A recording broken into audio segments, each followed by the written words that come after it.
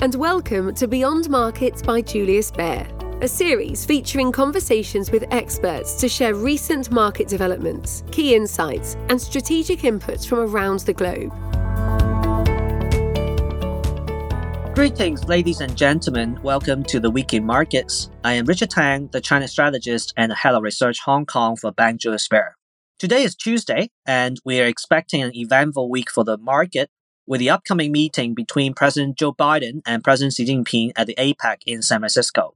We are also expecting earnings results from a number of U.S. consumer companies, but the nearest one is the U.S. inflation print that is due in less than 24 hours. Now, to be clear, we do not expect huge amount of surprises to the inflation number, but in case it does, it will clearly have an impact to the interest rate market, specifically how investors see the possibility of a further rate hike. This is not our base case scenario, though, as we think most countries, including the US, are already done with the hike cycle. But as a matter of fact, interest rates have been moving very closely with the equity market in the US over the past 3 months. For example, 2 weeks ago, we basically saw a rip in both stocks and bonds, and that's because of a dovish FOMC. But last Thursday, a more hawkish narrative from Chair Powell and one of the worst treasury auctions basically pulled back the market really quickly.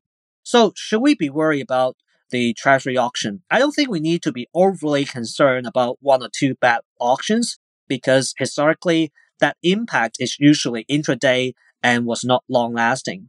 Rather, I think we should keep the big picture in mind, which is the growth outlook. Recent macro data points have turned a little bit softer relative to expectations. So soft enough to keep rates from rising, but at the same time not so soft that will get the market worried about recession.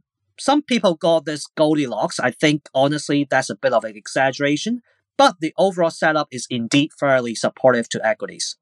Talking about equities, the US market this year has been going roughly in line with the historical average, going up in the first half, consolidation in third quarter, and we're now on track to deliver a year-end rally. I know seasonality is never ever a strong reason to buy stocks, but other boxes are also checked. First box on fundamental. It's true that this reporting season started a bit mixed at the beginning, but it's been steadily improving. By now, 82% of the SPX companies that have reported have beat estimates, and the aggregate surprise is plus 7%. I think more importantly, the earnings growth for the third quarter is tracking at plus 4%, and this is after 3 consecutive quarters of profit decline. This basically means that the corporate earnings are finally recovering, which gives support to our constructive view on the US market. Second on positioning, we put quite a bit of focus on the so-called systematic money besides the traditional mutual funds and hedge funds. And what's the systematic money? That includes CTA, risk parity, and volatility control funds, basically some rule-based quant funds. This systematic money is a very large part of the US daily turnover, so you just can't ignore it when analyzing the flow dynamics in the US market. And the bottom line is these funds are fairly short or light in positioning in US stocks at the moment, and most of the scenarios are pointing to incremental buying from them. The third thing we have to consider is about the incremental liquidity. And do you know that the global money market funds now have an aggregate AUM of $8.3 trillion? That's huge. And previously, investors put the money into money market funds because they were worried about all sorts of economic risk in the US, and they wanted yields that were comparable to bank deposits. Now that we have increasing confidence that the US economy seems to be in good shape, and that the recession becomes a low probability event, and also that yields may have peaked out or even moved lower, it's quite likely that at least a small part of it may come out of these funds to be put somewhere else. And that somewhere else may very likely be the equity market. In short, the large AUM of money market fund may actually be the dry powder for the S&P 500. So our conclusion is still the same. Our bank had called for a Q3 consolidation, and now the consolidation has concluded. We think that the US market has resumed a secular uptrend, and investors who were previously underexposed should consider adding back some positions. Now, in terms of where to put money to work, it may sound like a broken record, but we still like the mega tech. These stocks have pulled back quite a bit in the last quarter, but as you can see from the recent reporting season, the fundamentals have not materially changed. So at this price level, we are essentially buying the same growth outlook which is stronger than the rest of the market, but at a much more reasonable valuation. Now, the other sector that we still like is healthcare. Obviously, this sector is a bit tricky because it has failed to outperform year to date, but we do have a few buy-rated pharmaceutical stocks that we are constructive on. That much about the US, we're moving on to the Chinese market. Our view on the Chinese market has not changed, that we're still expecting prolonged stagnation for the Chinese stocks. The way we think about it now is that there are some similarities between the current situation and the 5 years from 2011 to 2015, when the economy faced financing challenges of the local government and had to go through some rebalancing in terms of growth drivers.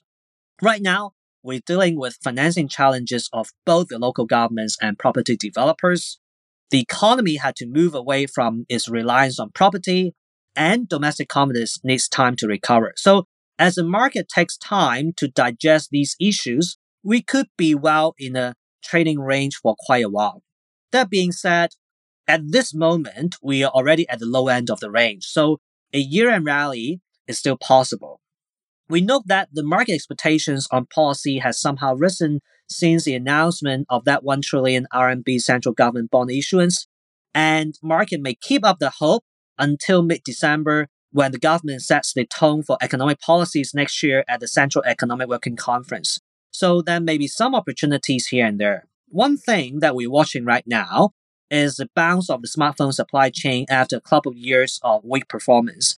Our channel feedback suggests that smartphone demand has finally seen some rebound, partly because Huawei smartphones are indeed selling pretty well recently, and Xiaomi as well, whereas other Android smartphones are seeing a pickup in shipment because of discounts given by retailers, especially on the older models.